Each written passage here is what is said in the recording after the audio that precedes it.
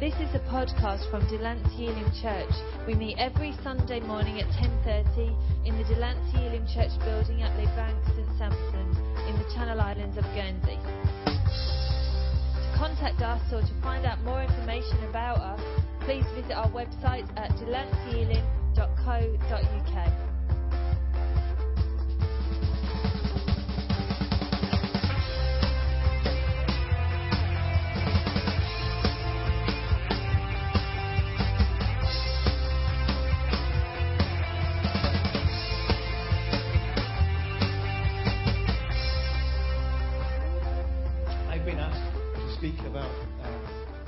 Global issue, an emerging issue for the Elim churches, not just the Elim churches, I want to say, but right across the world. Something has been developing more and more in the modern world.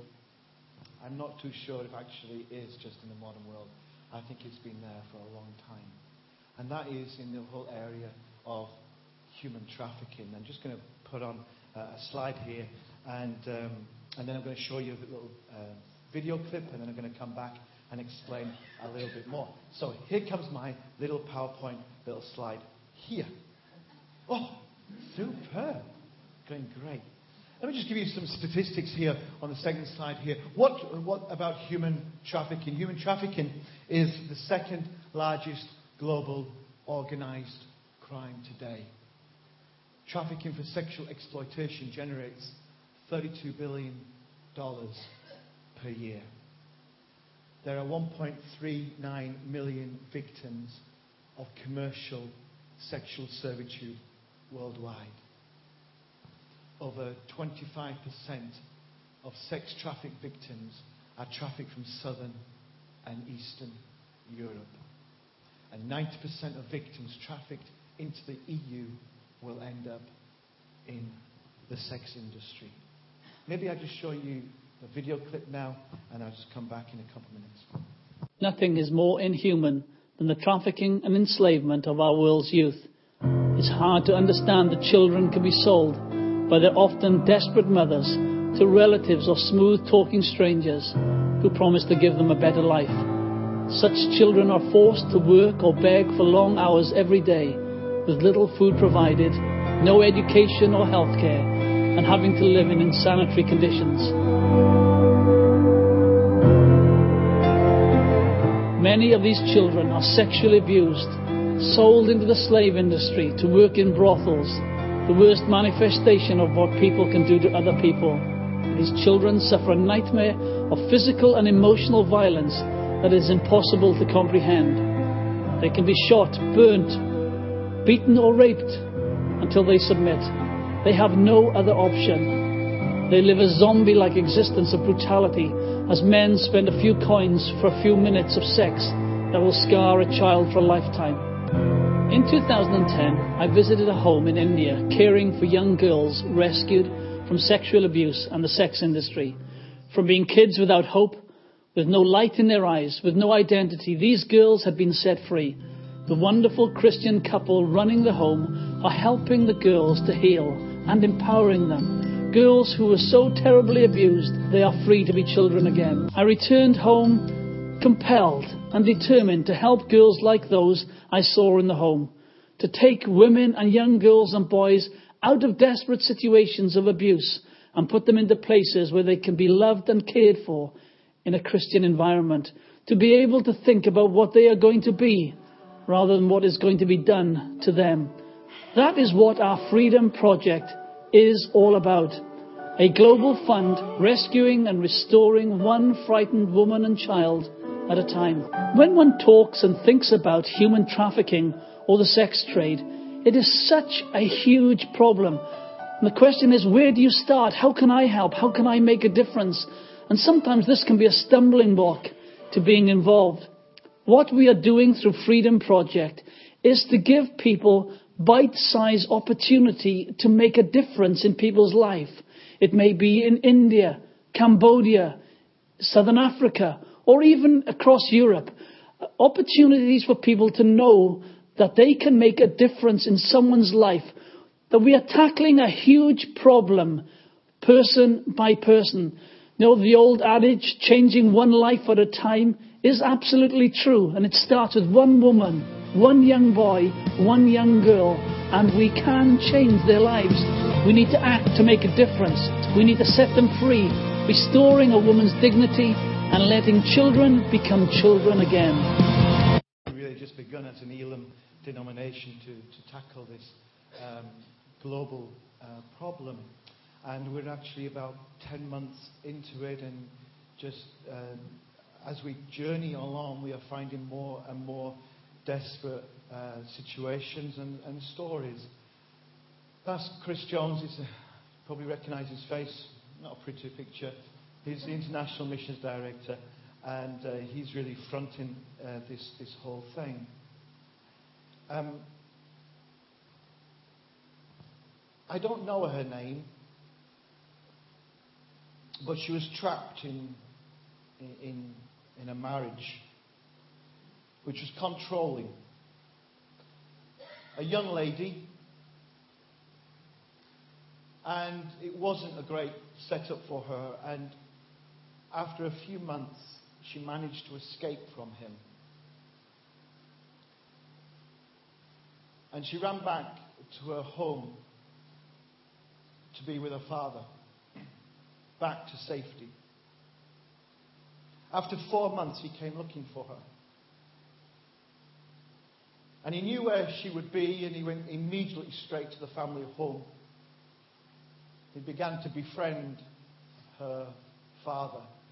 And for 4 or 5 days, they just sat together, him and her father, and they drank and they talked. And he was seen to be the most wonderful man. And maybe my daughter got it wrong.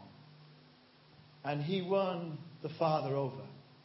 Even so that the father wanted him to stay a bit longer. He says, no, it's time for us to go home now. And so the father blessed them and said, no, daughter, you've got to go. You've got to go back with him. You know, you've made that promise to be with him. You've got to go back with him. So they went back and they journeyed back to this controlling home that she fled from. And they went through a route back to their place that they were really unfamiliar with. And they ended up in a town which they'd never travelled through before. And actually they did not realise that this was in the whole region. It was actually the gay capital within that whole region. They managed to find accommodation and they stayed the night. And during the night, men of that town, drunk, high on drugs, perhaps, certainly motivated by a demonic wickedness, came and bombarded into that accommodation place, looking for foreigners, looking for strangers, and they had been told that strangers were in the place, foreigners were in the town. And there was only one thing that these men wanted to do, and that was to sodomize any man that they could find, particularly any foreigner. Such was their wickedness and demonic possession of their lives. The guy who owned the accommodation establishment said, there is no way I'm going to let that happen. And this man, though, although he may appear to have been somebody who was protecting the whole situation, there was something wrong with him as well. Because he said, what I will do, man, if you would just leave this guy alone, because I'm not going to allow you to sodomize him. I will let you have my daughter. And this man said, well, you can have her. And the owner of the accommodation establishment said, okay, let's send the 2 women out. And the 2 women were thrown out onto the street that night. And the 2 men came back into the accommodation and they slept really well. And outside was 2 women. Don't really know what happened to the daughter, but what I do know what happened to this girl I'm talking to you about is that she was gang raped all through the night. And in the morning, she managed to get back to the accommodation place where they were staying. And she just fell on the doorstep. In the morning, they opened the door, and there she was. And her husband, or whatever he was, not knowing whether she was dead or alive, he picked her up, carried her, put her in his car or whatever vehicle, whatever transport they were using, and they went off home. When they eventually got to the controlling home that she fled from, she was dead. And what he did to her was the most horrendous thing that I have ever heard happening to an individual. He cut her body up, he dismembered her body. And he sent parts of her body to 12 different places. 12 areas that he had contact with. I tell you that story because some of you may have twigged it. It's not a modern story. It's in the Bible. It's Judges chapter 19. I told you a story of dismemberment. I told you a story of betrayal, of gang rape. And you know there is no mention whatsoever of God in that chapter. Which is really strange because in Genesis, when there is a similar account, God comes into Sodom and Gomorrah and God sends angelic messengers and protection and comes into that situation. But on this occasion, God is not speaking at all. God has nothing to do in that situation whatsoever. And even in the next chapter, when the man is talking about it, he's covering up. He's saying, oh, it was a terrible thing. But he actually doesn't acknowledge his own guilt and doesn't acknowledge his own crime. Why do I tell you that story? Is this. Since the fall of mankind, it seems that women have been subject to all kinds of wickedness of man. And although you can find God moving in areas of other issues around the world, when it comes to trafficking and sexual crime upon women, the women will say, I could not hear God. I could not see God. And today around our world and in our continent of Europe, there are women voiceless, faceless, nameless to you.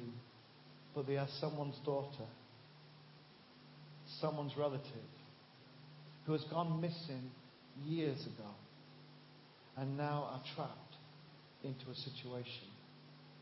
And even younger than that, the bizarre, horrendous thought of children being captured.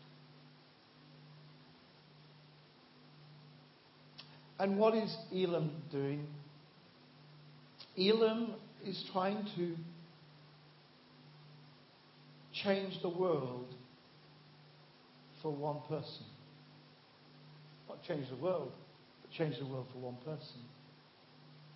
Small little things, small little stories.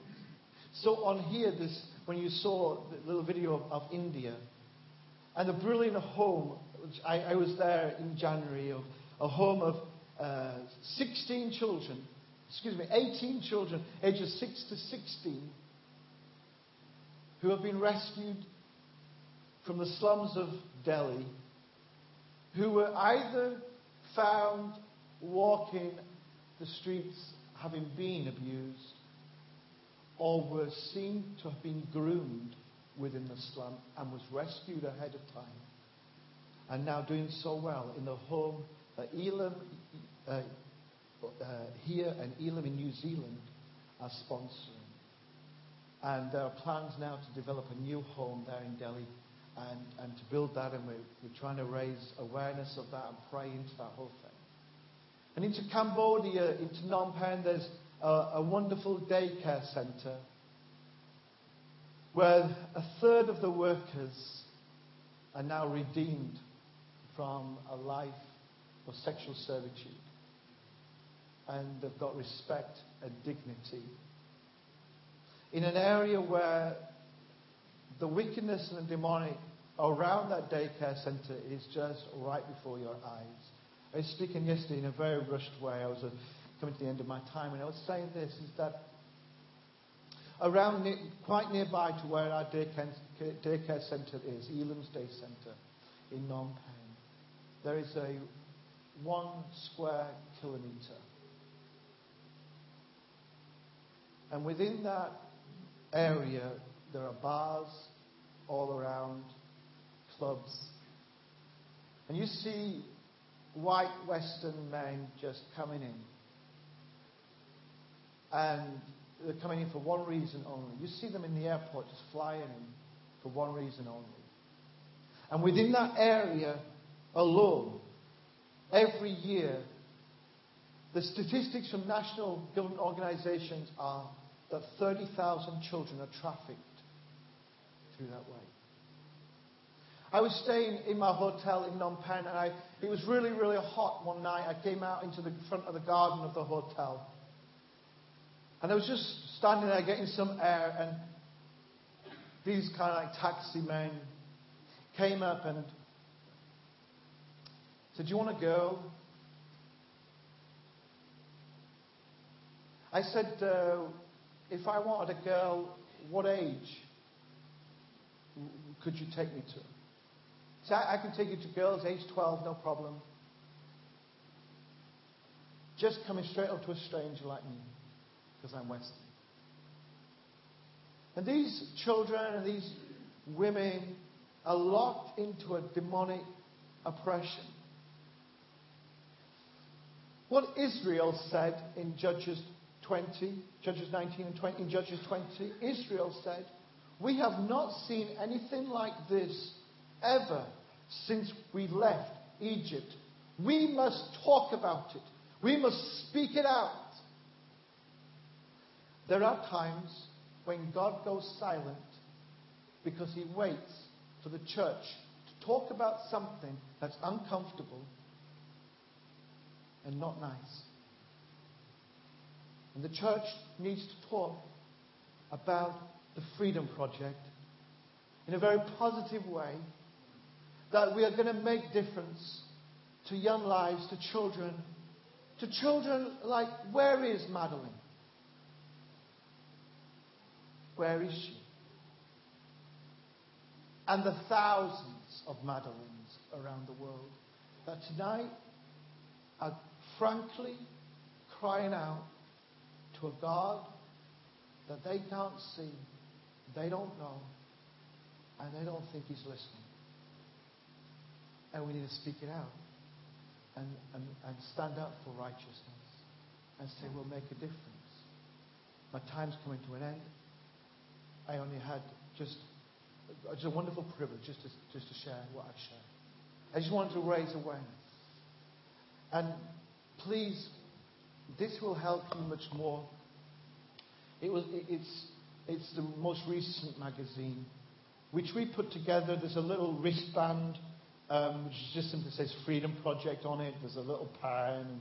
But there's a magazine full of information. You don't have to go far to find out information. You just go on to any of the websites and you tap in some of these words. You need to be careful, but you need to tap in some of these words. You're going to find the information. Tonight, the UN are saying the rape capital of the world is the Congo, where 48 women are raped every hour.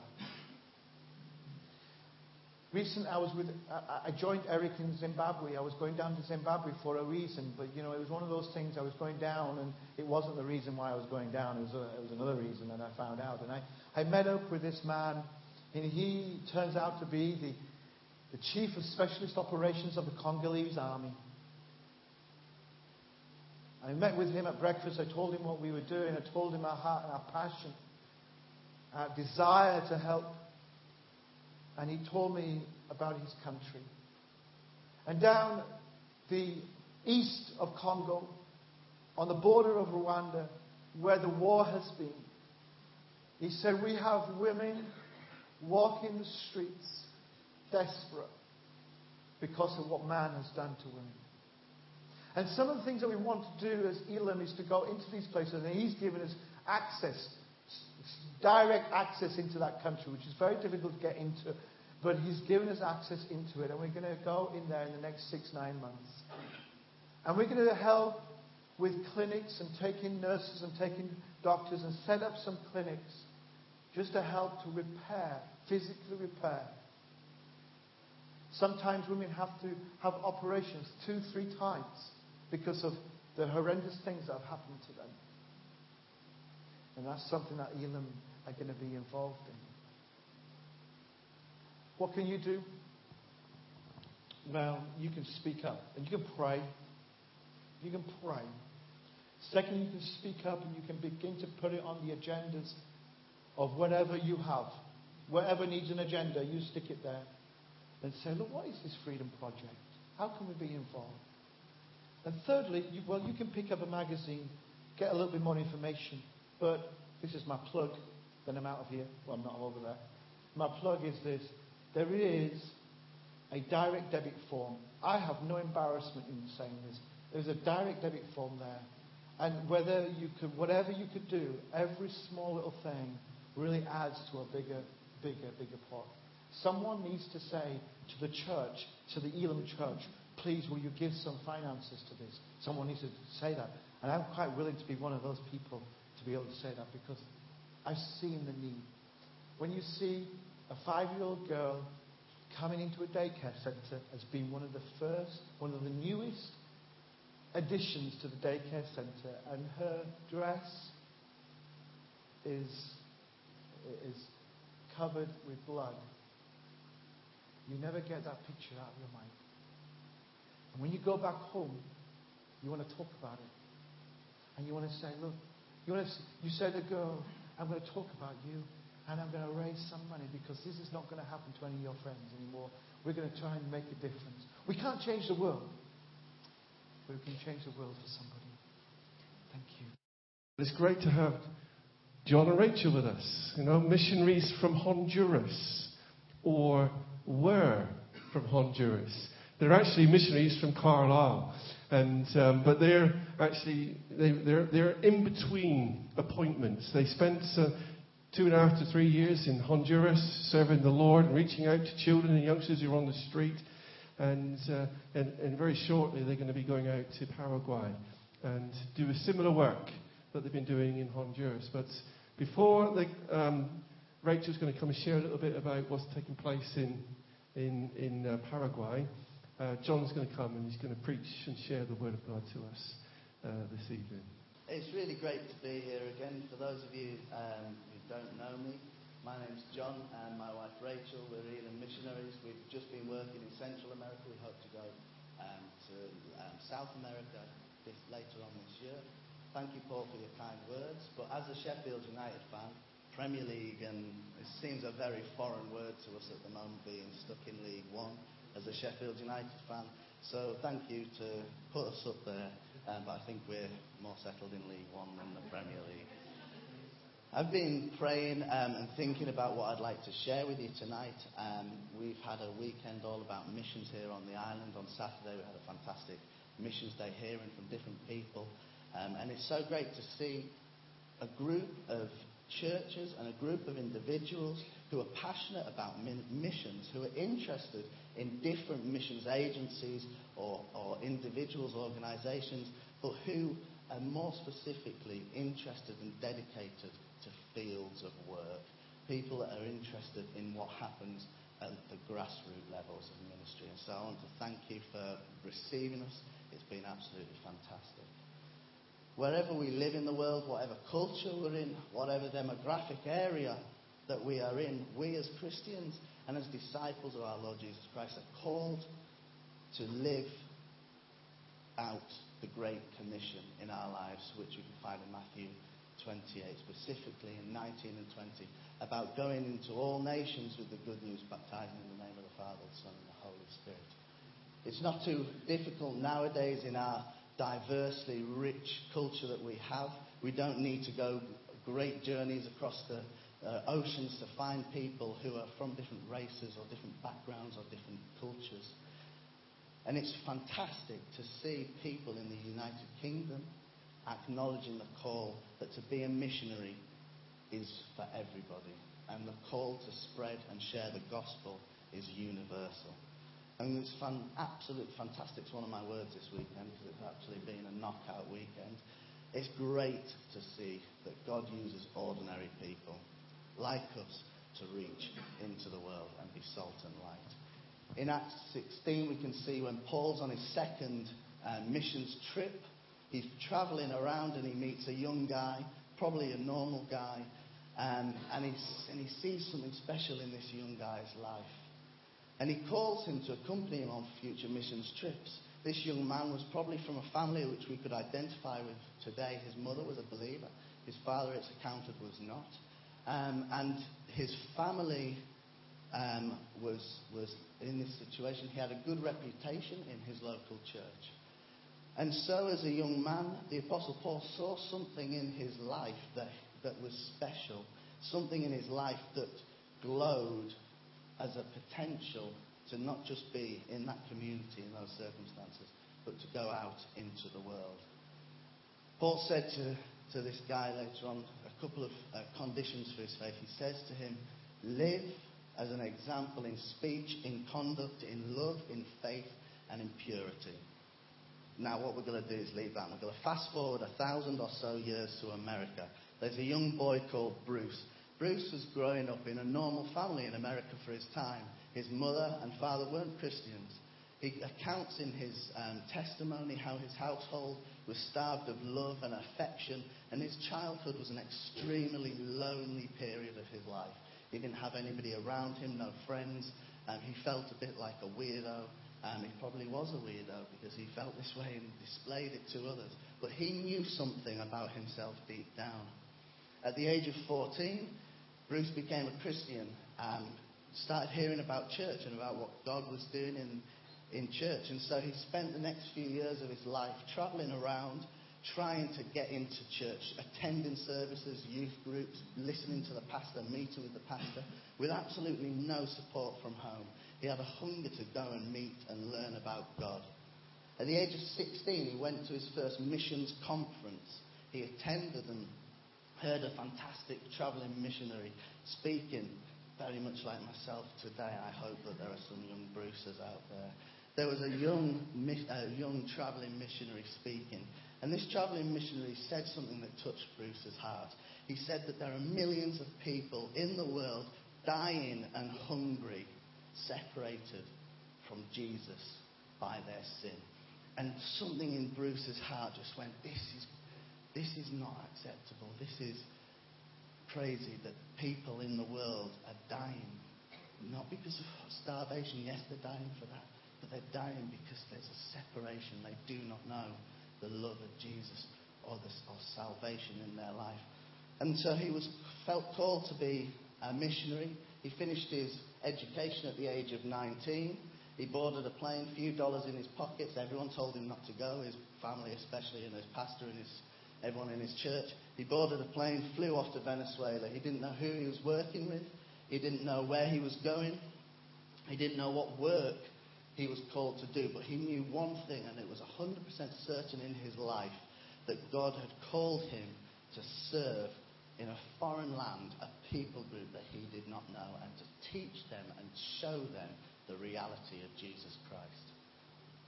Now we're going to go forward a few years, 40 years on. Bruce, a fantastic guy, he's been faithful to God in his calling. He's endured hardships along the way. He's been taken hostage. He's been poisoned. He's been threatened. He's been shot at. His wife died whilst he was on the mission field, serving a tribe that he was working with at the time. And all of this whilst he was faithfully working out what God had called him to do.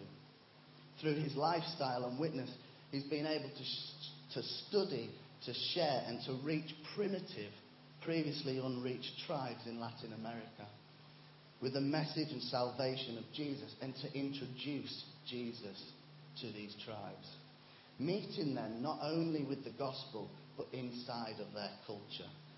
He has established culturally sensitive Bible institutes, hospital outreaches, discipleship courses, and over the last 40 years, about 400 of the young tribesmen from different tribal areas on the Colombian-Venezuelan border have graduated in medicine, in theology, and different things along those lines, and not gone off to the city. They've returned to the rainforests with the good news and with the skills that they have been taught and learned. Not one of his understudies, has gone off to the Western world. He has kept his Westernization completely separate from the gospel that he takes over. He only allows one culture to penetrate. What's the word in English? Let's say it together. He's only let one culture to his ministry, and that is God's culture. The stuff that we find in the Bible. We do the things we do not because we're British, not because we're Western. We do the things we do because we are God's children and we know the way that our Father works out. He's done all of this, and he's an absolutely fantastic guy. Through love, Bruce has often been rejected in his work. From Christians around him, he first landed in Venezuela and was not accepted to work with any missional organisation because no one had officially sent him from the United States. So they would not even accept him into their houses or communities to feed. But he's acted with love, always acting and living out the commandments that he finds in 1 Corinthians 13:4-7. In word, Bruce has always done what he said he was called to do, and he's been consistent in what he's been doing. He sought God's word and counsel before he stood before men of the world, before he stood before international governments, before he stood before mining and drilling corporations to defend the indigenous people who he had been called to take Jesus to. He was what he said he was because he knew the voice that was leading him, the voice of the good shepherd, the voice of his king, the voice of Jesus that called him to go where no one was going. And he did it all through love. And so if we look into Acts 16 at Paul on his second missions trip, that young man, as we know, was later Timothy. He was at the time Timothy. Later grew up to be a great missionary. He saw that life transformed through seeing the gem, the possibility in that young, dedicated Christian boy's life. Later on, Paul writes in the introduction of 6 of his letters, uses Timothy's name. So much respect he had for this young whippersnapper that had gone out and done this, that he wrote and used him as an example. And about 12 years after their first meeting, Paul writes to Timothy, and he says to Timothy, don't let anyone look down on you because you are young, but set an example to the believers in speech, conduct, love, faith, and purity. Now, I first thought I was going to speak to you at the Youth United night. So I wrote this for children and children for youth. And my message for the young people tonight in this is, look, honestly, guys, we have to be pure. We have to be consistent. We have to have good conduct. Do you know why? Because when we say to people, we know Jesus and he is our good Lord and I am saved, I am different, we need to live that out day by day. And when we are faithful in what we believe and someone sees that gem, you can revolutionize not only Guernsey, but different places that you go in the world. You will be prepared and you will be fortified to respond to the call that Paul has given this morning. You may be sitting there thinking, I want to go. But you know, when we say we want to go, like Bruce, it might not be tomorrow. It might be 6 years down the line, but you have to keep on walking in everything. Conduct, in speech, in love, faith and purity. So these 2 missionaries, separated by centuries, demonstrate and the living out of these and the application of these qualities and how they can bring fruit to your ministry. And also bring people from primarily, which is our aim, to know of the great salvation which can be found in Jesus. If you're here tonight and you previously have felt a call to be involved in missions either here in England or internationally, please speak to one of the pastors of the 3 Elim churches on Guernsey. Please reignite that flame, that passion in your life for missions. And if you're a young person tonight that's been listening to what we've heard about the Freedom Project or looking at the life of different people, and you're a young Christian or it's your first time of ever hearing about missions, go and speak to one of the pastors. and say, I want to get involved. This is something fresh. I want to be on the front line. Train me, teach me, make me into the soldier that will stand a good fight and will run a good race and go into the darkest places and be a light. Go into the most sourest pot of soup and be a beautiful dash of salt. That is what we're called to do. And so please go and speak to your leaders. And for all of us, I just want to reiterate what this missionary said before Bruce took up the call. There are millions of people in the world dying, hungry, because they are separated from Jesus by their sin. Hear the words, and we must act as Christians. We must talk, and we must go. So please be encouraged. Thanks, John. Really appreciate that. Do you know, while John was speaking, these guys are seriously spending the weekend. Well, we spent numerous weeks and weekends with these guys now, and their passion for reaching the lost in Latin America specifically, and doing their mission there is just unbelievable. It's seriously inspirational. Those that were with us this morning at Varzon, you can just feel this tangible passion that they have to serve Jesus where they're called to. But they're not the missionaries. They are missionaries in Latin America, but they're not the only missionaries. We're all missionaries. We're all called to go and declare the gospel in the world. And I just want to look at just a Guernsey figure quickly.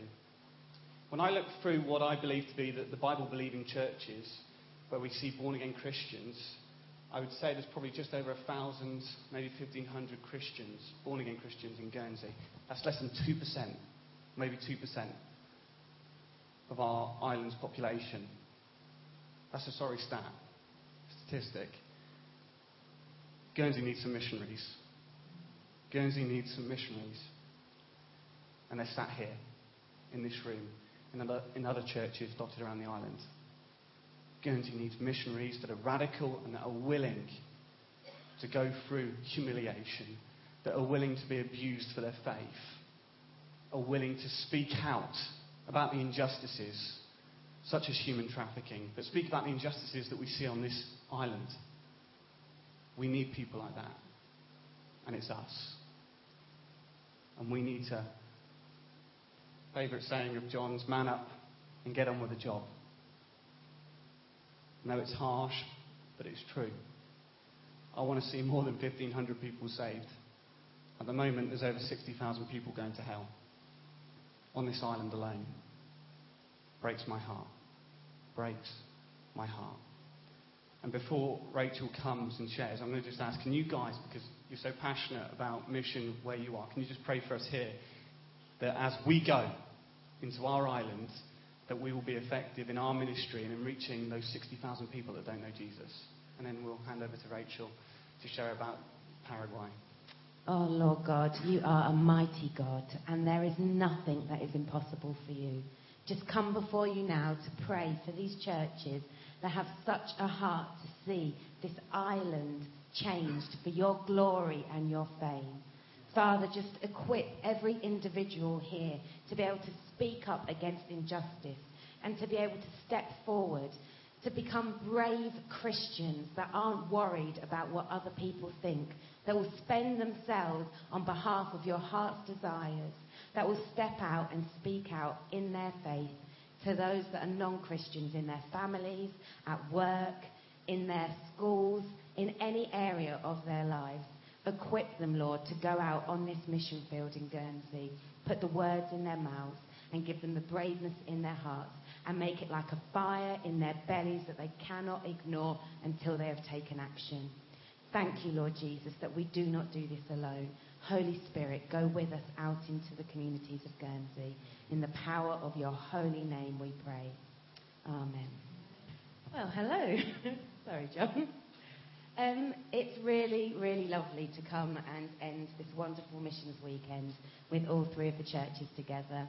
We have been really blessed, mainly because so many people have come up to us this weekend and gone, oh my, you're young. Oh, I love that. Thank you so much. I just turned 30 this year. But most of all, that you have been so encouraging to us to say, continue, step out in faith. We are praying for you. we want to come alongside you. And I just want to thank you so much, because at all the different events along the way this weekend, we have really felt loved. And do you know what? Sometimes we talk about the fact that in Galatians chapter 6 it says, do not become weary. And do you know what? When you're on furlough, and I'm sure many of you that travel for your work know, you can feel a bit tired. And you can turn up at places and just think, oh, Lord, you're going to have to give me the strength for what we're about to do. But do you know what? I've not once felt that this weekend. I've just felt so much more refreshed and blessed by your love and encouragement and wonderful words. And the food on Guernsey is incredible. Oh, I just don't want to go home. But no, seriously, for those of you that don't know what we're doing, we've come up through Elim Missions in quite a natural progression, from starting out in short-term missions trips, myself going out to Honduras in 2005. John had actually been to Ecuador in 2002, many years before I'd even met him, connected to another organisation. So when we married and looked into what we could do in missions, we were given many options of places that we just felt it had to be somewhere that speaks Spanish, because of course that's what we've learned, and so that's the most useful thing. And we were introduced to Paraguay.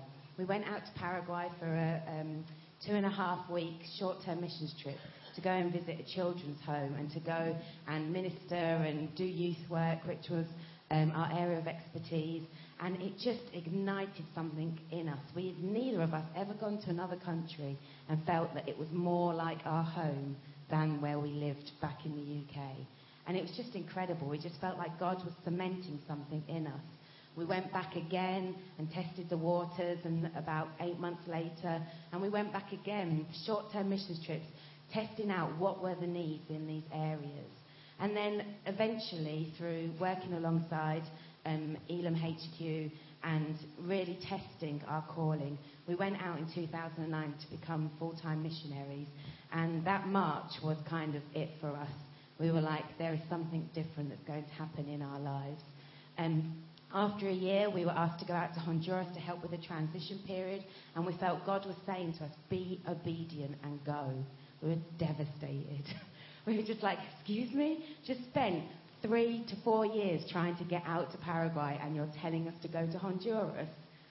Okay, we're just going to have to trust in this. And this last 2 and a bit years have been incredible, because as much as we have been working to equip and train churches and coming alongside the youth leaders and Project Joseph, which is the children's feeding project out there, God was training us. We went into Paraguay thinking, yeah, we could probably do this. We went into Honduras thinking we have no idea what we're doing. We came out of Honduras going, thank God, because there is not a training course on earth that could have equipped us as well as what we experienced in Honduras. However, it may have also given us a few grey hairs, but it says in Proverbs, you know, it's a crown of, now it's escaped me, but it's a crown of splendour. That's what I'm clinging to. You know, that's what God has given us here in the mission field. But now we're at the point where God is saying to us, now is the time of your heart's desire. And we just feel like we have been equipped and trained through these last 3 years of full-time ministry to be able to go out and pioneer a work connected to the children's homes and churches that we were working with in Paraguay.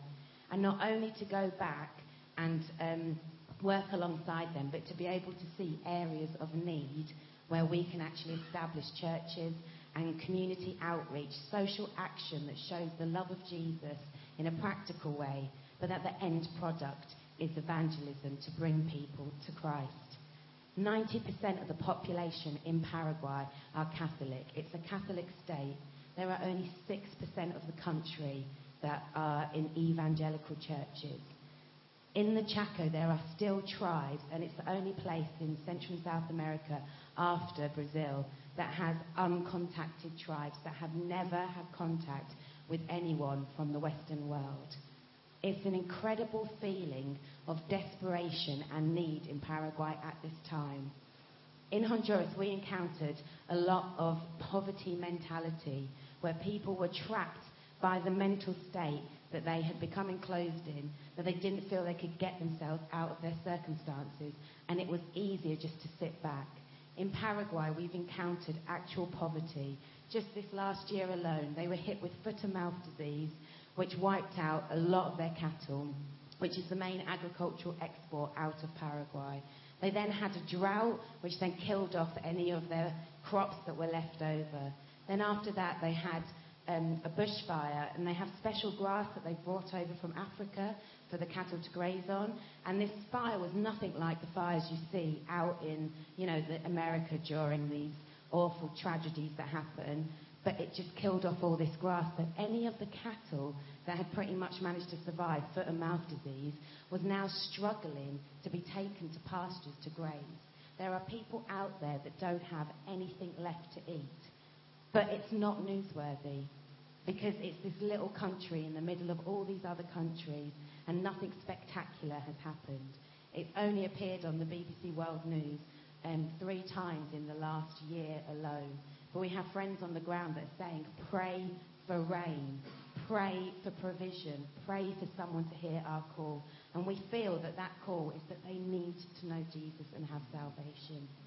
So for those of you that would like to come and find out a bit more about our plans, we are hoping to go out later on this year, end of September, to be able to go and study Guarani, which is the Indian dialect that is spoken in most of the rural areas. I've only just learned Spanish. Just can't believe that we're now got to get this other language under our belt. But it's God's purpose. And the amazing thing is, sorry if you've heard this before, but we really have got to grips with Spanish, but we still make mistakes. And often when we're preaching, I have this huge confusion between what the word for fish is and what the word for sin is. Now, in Spanish, fish is pecado. Sin is pescado. No, I've done it the wrong way around even here. Pescado is fish, pecado is sin. It's just an S. That's the only difference. And the amount of times I've said to people, Jesus can save you from your fish. And everyone bursts out laughing, and you're just like, I've done it again. Brilliant. And I was so worried. And, John's a bit more casual, but still, I think, stressed. How are we going to learn Guarani from a Spanish speaker when we are English? And triangulate this. We're going to end up going out into these rural areas saying, Jesus has purple skin and he saves you from your fish. And they're going to think, what are these missionaries talking about? But through our last trip last May, we were told about a mission organisation that has a missionary who actually is from the States, grew up in a British boarding school in Zimbabwe, I think, knows about Marmite and Bovril, so we're covered there, and actually is married to a Bolivian living in Paraguay, and he has got a language school where he teaches missionaries Guarani, and he can teach us from English. How amazing is God, taking care of that major hurdle in the first step. So we hope and pray that we will be able to go out with provision in this September, and that from there we'll be able to reconnect with people we're already working alongside. We will be able to look at the new terrain that needs to be broken to be able to establish works to glorify and honour God and to bring the word of salvation into the lives of the people that we meet. So after this service, we'll be loitering around at the back. Please do and come and ask questions, find out from us more details than I can give in this small slot. We also would like to encourage you to pray for us. We specifically have some little bracelets that you might see some people already with that say JNR on. These are to take away only if you are going to be a faithful prayer. Because when you wear these, we would hope you look down and see our initials and say, I'm going to pray for Rachel and John's health, protection, and that their ministry will bring fruit. And then also, if you would like to find out about being able to partnership with us in monthly sponsorship, we have some pledge forms at the back. If you sign up for one of them, oh, look at that, you can get yourself a bookmark. But really, most of all, come and chat to us. Come and see what we're doing and ask the questions. And again, thank you so much for having us here for this weekend. It's been a real blessing. Thank you for listening to this podcast from Delancey Elim Church. For more podcast information or to contact us, please visit our website at delanceyelim.co.uk.